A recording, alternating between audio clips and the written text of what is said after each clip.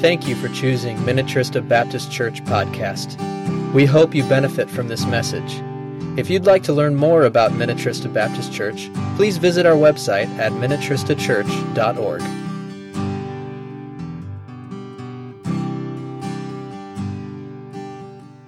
So we are in the book of Mark. We've been there for a while, and we are continuing to be there. We're about right smack dab in the middle. And we are going to look at a message this morning entitled, I Can See Clearly Now, which reminded me of a song written in 1972. To the best of your ability, tell your neighbor how old you were in 1972. 8th grade? 8th grade? 1972. Sarah, I'm pretty sure... Sarah, you were not around in 1972. Pardon me? I think I was negative 27. You were negative 27, all right. 59, 69. I was 13 years old. I was 13 years old in 1972. This is when this song came out, and if you have a bulletin insert, you will see the song. And when I sing it, because I think it is one of my favorite songs, when I sing it, maybe you will recognize it. And you can sing it with me. I can see clearly now the rain is gone. I can see all obstacles in my way. Gone are the dark clouds that had me blind. It's going to be a bright, sunshiny day. All right. Very good. You don't know that song, Will? Oh, my goodness. Steve, do you know that song? Sure. You oldies maybe don't know that song. Before that. Yeah, you were past your prime in 1972, weren't you? Yeah. All right, well, that song was written by Johnny Nash and sang by Jimmy Cliff. I Can See Clearly Now. So take your Bible and turn to Mark chapter 8, because this is an interesting miracle of Jesus. And you will understand as we read the end there why I picked that song, I Can See Clearly Now. Mark chapter 8, verse 22. Next week, we will be pretty much smack dab in the middle of Mark. And it's going to be an important Sunday next week as we look at Peter's confession of Christ. But right now we are back in Bethsaida, the Bible says. They came into Bethsaida, and some people brought a blind man and begged Jesus to touch him. He took the blind man by the hand and led him outside the village. When he had spit on the man's eyes, strange, and put his hands on him, Jesus asked, "Do you see anything?" He looked up and said, "I see people. They look like trees walking around." Once more, Jesus put his hands on the man's eyes. Then his eyes were opened, his sight was restored, and he saw everything clearly. Jesus sent him home saying, "Don't go into the village." So that is the reading of God's Word. If you get back to your notes there, I wrote this. I've always wondered about this miracle. On the first reading, it seems like Jesus' cure was faulty, or it didn't work. But there is more to the story. The answer, of course, is yes, there's more to the story. There are at least 4 good lessons, I think, probably way more. 4 good lessons here for the disciples as well as us. Now, this is one of 2 miracles that only John records. It's not in Matthew. That only Mark records. It's not in Matthew, it's not in Luke, and it's not in John. It's just in Mark. And the one is in chapter 7 when Jesus heals the deaf and mute man. We studied that a few weeks ago. And then this one. These are the 2 that only Mark mentioned. They're not in the other Gospels. And we read at the beginning there that they are back in Bethsaida, which is Peter, Andrew, and Philip's hometown. Those are Jesus' disciples.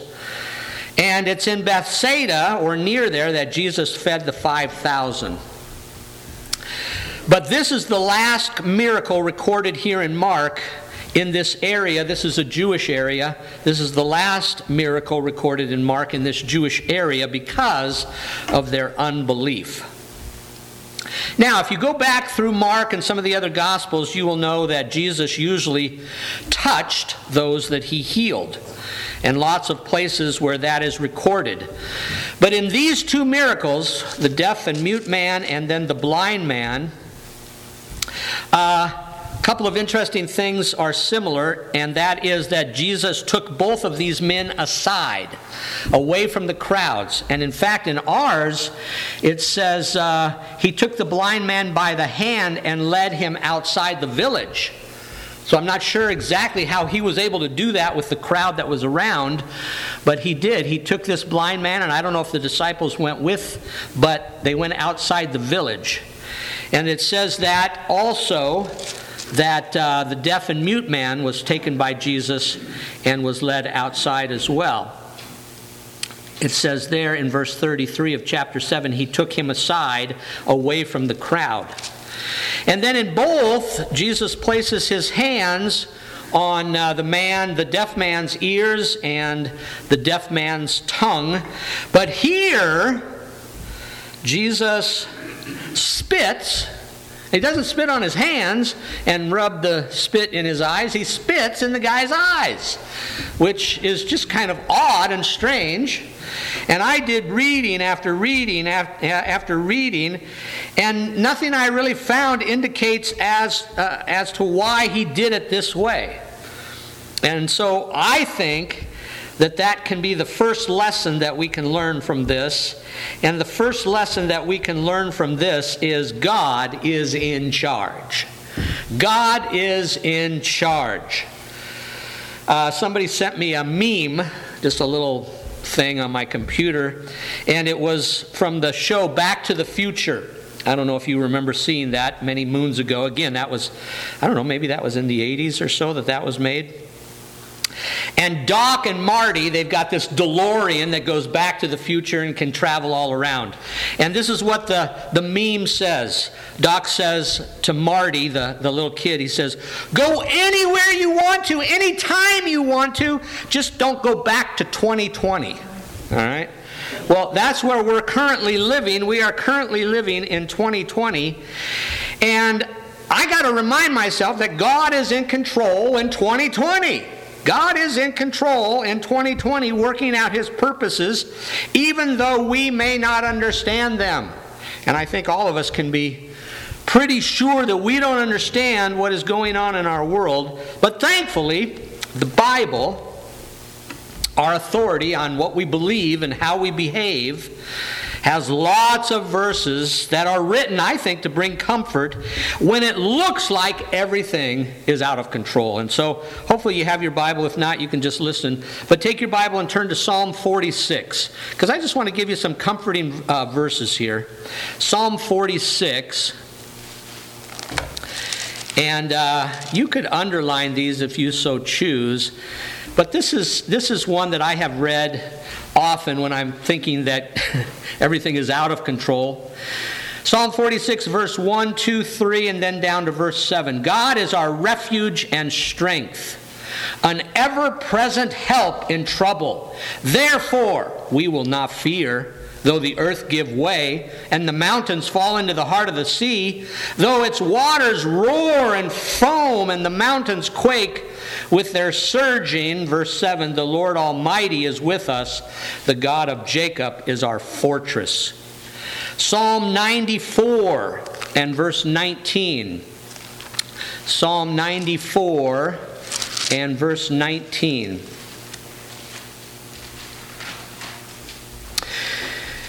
When anxiety was great within me. We live in a pretty anxious world right now. When anxiety was great within me, your consolation or your comfort brought joy to my soul. There you go. And then Philippians 4. And I've read this verse. I have it memorized 1,000,000 times, but I did not notice what I'm going to show you until yesterday. Philippians 4, 6, and 7.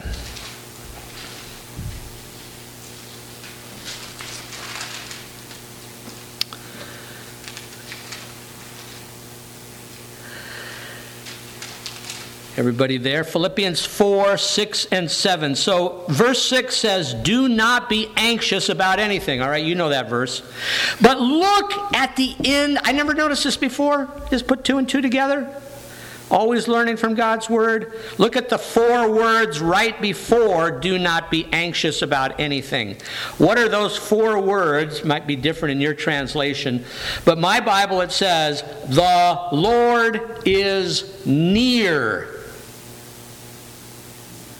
Do not be anxious about anything, but in everything, by prayer and petition with thanksgiving, present your requests to God, and the peace of God, which transcends all understanding, will guard your hearts and your minds in Christ Jesus. How can you not be anxious? Well, you realize the Lord is near. I was like, wow, I never saw that before. The Lord is near, therefore do not be anxious about anything. And then one that you're familiar with, you've probably quoted it before, you may not know where it's found, Isaiah 55. Isaiah 55, Old Testament. And verses 8 and 9. And this is what the Lord is telling Isaiah the prophet, for my thoughts are not your thoughts, neither are your ways my ways. Let me read that again. For my thoughts are not your thoughts, neither are your ways my ways, declares the Lord. As the heavens are higher than the earth, so are my ways higher than your ways, and my thoughts than your thoughts. So a lot of times we think, God, what are you doing? What's going on? Where are you in this?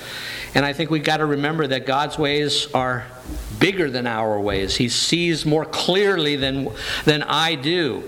And that's important for me to realize. Lesson number 2. Lesson number 1, God is in charge. God is large and in charge. Lesson number 2, God can open blind eyes to see. There's another story in John chapter 9 where Jesus opens the blind man's eyes. Remember that one? He spits on the ground, gets the mud, and puts it in the blind man's eyes. And the blind man comes to the Pharisees and says, look at me, I can see, if you remember that story. And the Pharisees are questioning him about who did this miracle, wondering if it was Jesus, who they thought Jesus was doing all this power through the devil. And John chapter 9, verse 24 through 34 is kind of that story. They come to him and say, who did this? Because if it was Jesus, he's a sinner. And the blind man says, you know what? Whether he's a sinner, I really don't know. But one thing I do know is I was blind, and now I see. And then he says something that really stirs him up. He says, hey, you know what? You're so interested in him. Do you want to be one of his followers? And the Pharisees go ballistic. If you read it, they go ballistic and they basically kick him out of the temple and don't want anything to do with him. But I love that story because the guy says, hey, I don't know much about this Jesus guy. All I know is that once I was blind and now I see. And, I was going to pick that song, Amazing Grace, because it says that in there. I was once lost, but now I am found. I was blind, but now I see.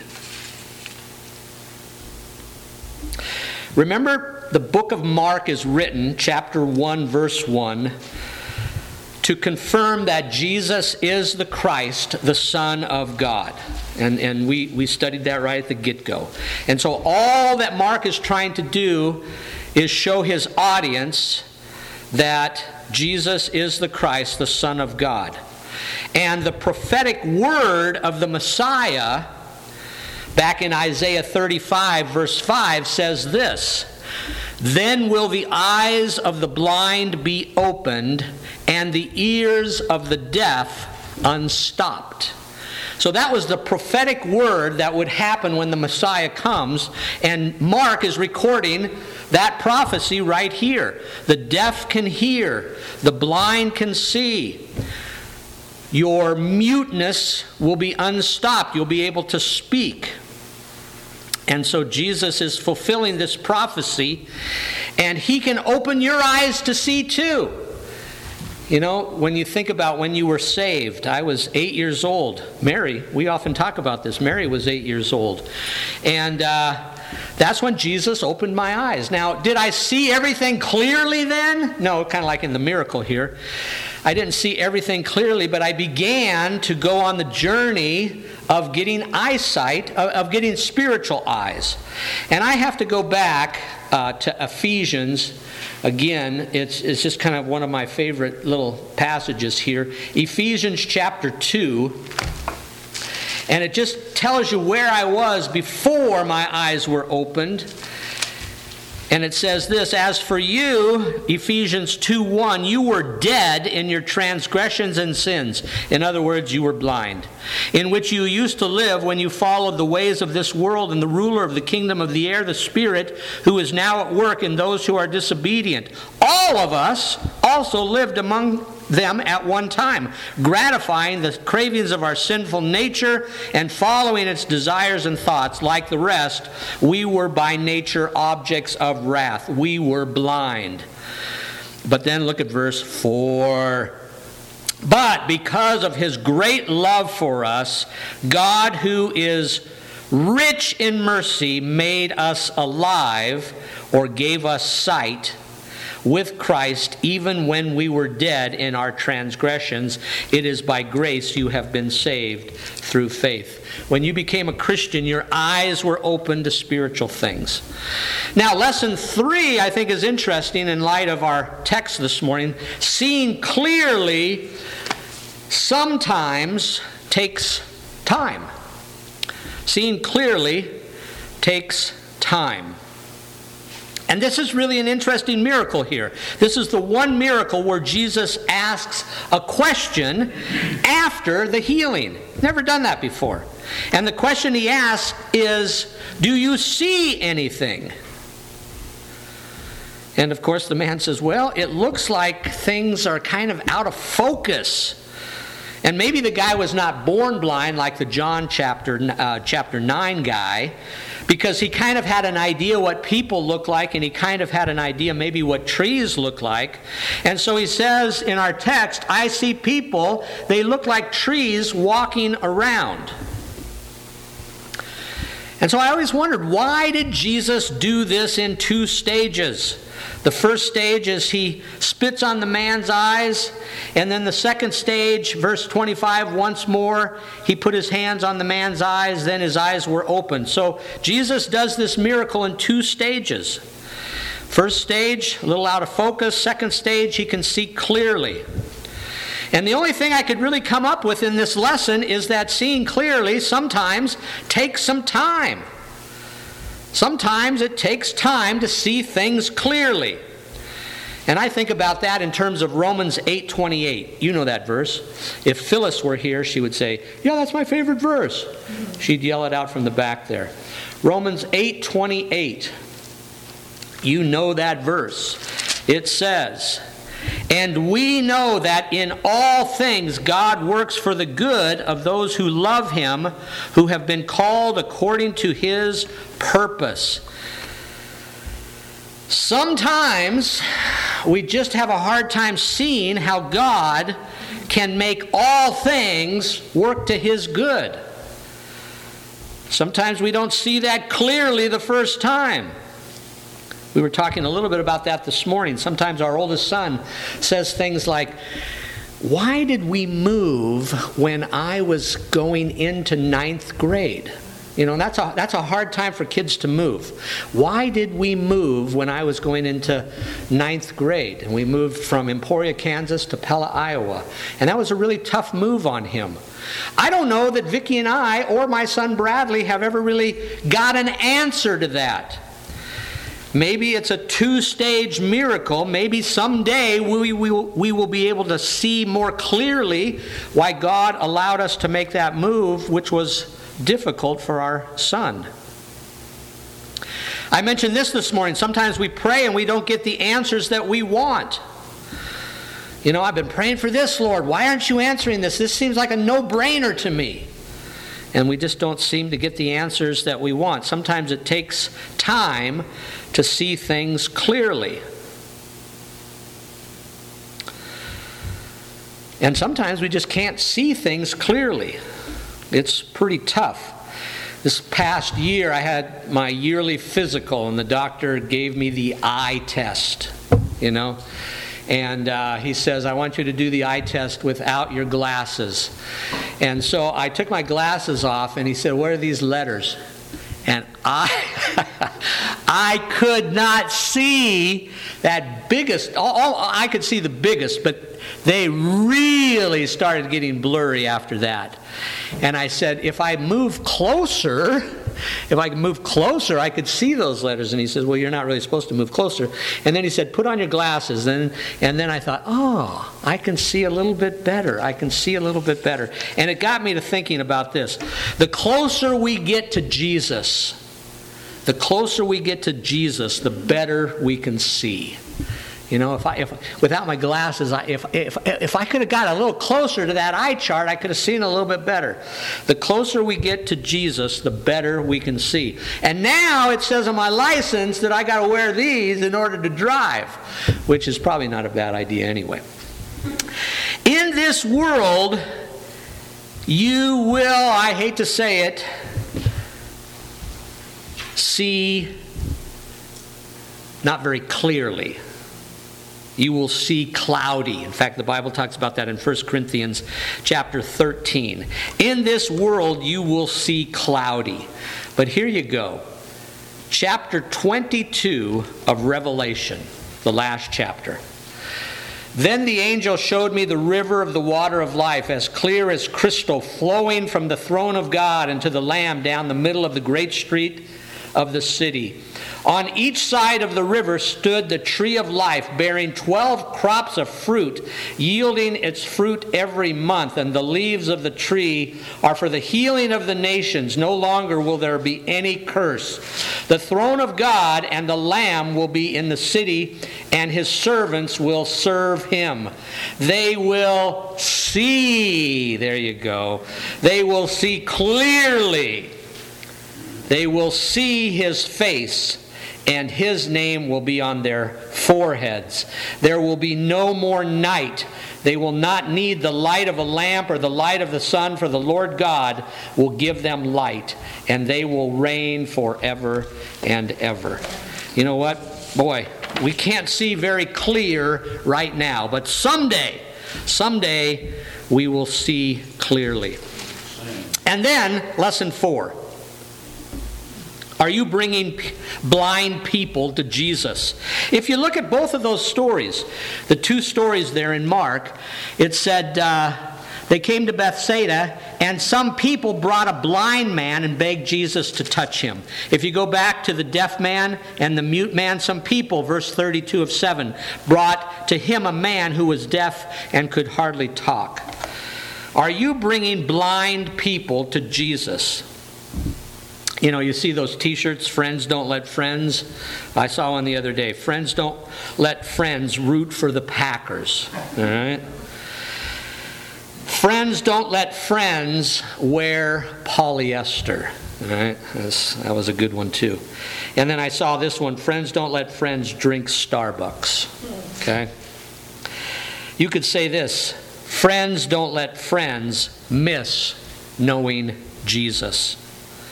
Friends brought the paralytic to Jesus. The disciples brought the boy with the fish and bread to Jesus. Friends brought the deaf and mute friend to Jesus, and today friends brought their blind friend to Jesus. I just want to read this little section here because I think it's so great as we think about this idea. When Jesus was calling the disciples to him back in John chapter 1 and verse 40, And remember, we are in Bethsaida here, Andrew and Peter and Philip's hometown. And this is what it says in John chapter 1, verse 40. Andrew, Simon Peter's brother, was one of the two who heard what John the Baptist had said and who had followed Jesus. The first thing Andrew did was to find his brother Simon and tell him, "We have found the Messiah," that is the Christ. And he brought him to Jesus. Look at verse 43. The next day Jesus decided to leave. I do want to go there. Finding Philip, he said to him, "Follow me." Philip, like Andrew and Peter, was from the town of Bethsaida, what we're talking about. Philip found Nathanael and told him, "We have found the one Moses wrote about in the law and about whom the prophets also wrote, Jesus of Nazareth, the son of Joseph." Nazareth, Nathanael says, "Can anything good come from there?" "Come and see," said Philip. When Jesus saw Nathanael approaching, he said to him, "Here is a true Israelite in whom there is nothing false." "How do you know me?" Nathanael asked. Jesus said, "I saw you while you were still under the tree before Philip called you." Then Nathanael declared, "Rabbi, you are the Son of God, you are the King of Israel." And Jesus says, "You believe because I told you I saw you under the fig tree. You shall see greater things than that." And he added, "I tell you the truth, you shall see heaven open and the angels of God ascending and descending on the Son of Man." I just love that story because these brothers, these friends, they brought their brother, they brought their friend to see Jesus, the Messiah. And so lesson 4, are you bringing blind people to Jesus? And then at the bottom of your notes there it says, in what area do you need a miracle from God? I mean, our passage and many passages that we've been looking at are Jesus doing miracles. What area do you need a miracle from God? I'm going to challenge you to think about that today and maybe start praying for that miracle. Let's bow our heads for prayer. Lord, we thank you for your word today. It speaks, pretty much to us, and we can find at least 4. One thing that I didn't say was that Jesus took these 2 men quietly away, spent time alone with them. A lesson we could have learned was how much alone time do we spend with you? Could have talked about that, but we talked about these other 4 areas. Ending with, who are we bringing to Jesus? What friends might we bring to Jesus? May that be a question that we contemplate on today. And then, what miracles, Lord, do we need you to do in our lives? And maybe we'll start praying for those. Understanding as we sing this song, "In His Time," Lord, you make everything beautiful in your time. Thank you for this time in your word. In your name we pray. Amen.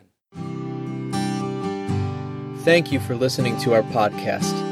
Minnetrista Baptist Church is a community of Christ followers who value preaching and teaching Scripture, biblical obedience, community, prayer, and evangelism. If you'd like to learn more about Minnetrista Baptist Church, please visit our website at minnetristachurch.org and come by for a Sunday morning service. We'd love to meet you.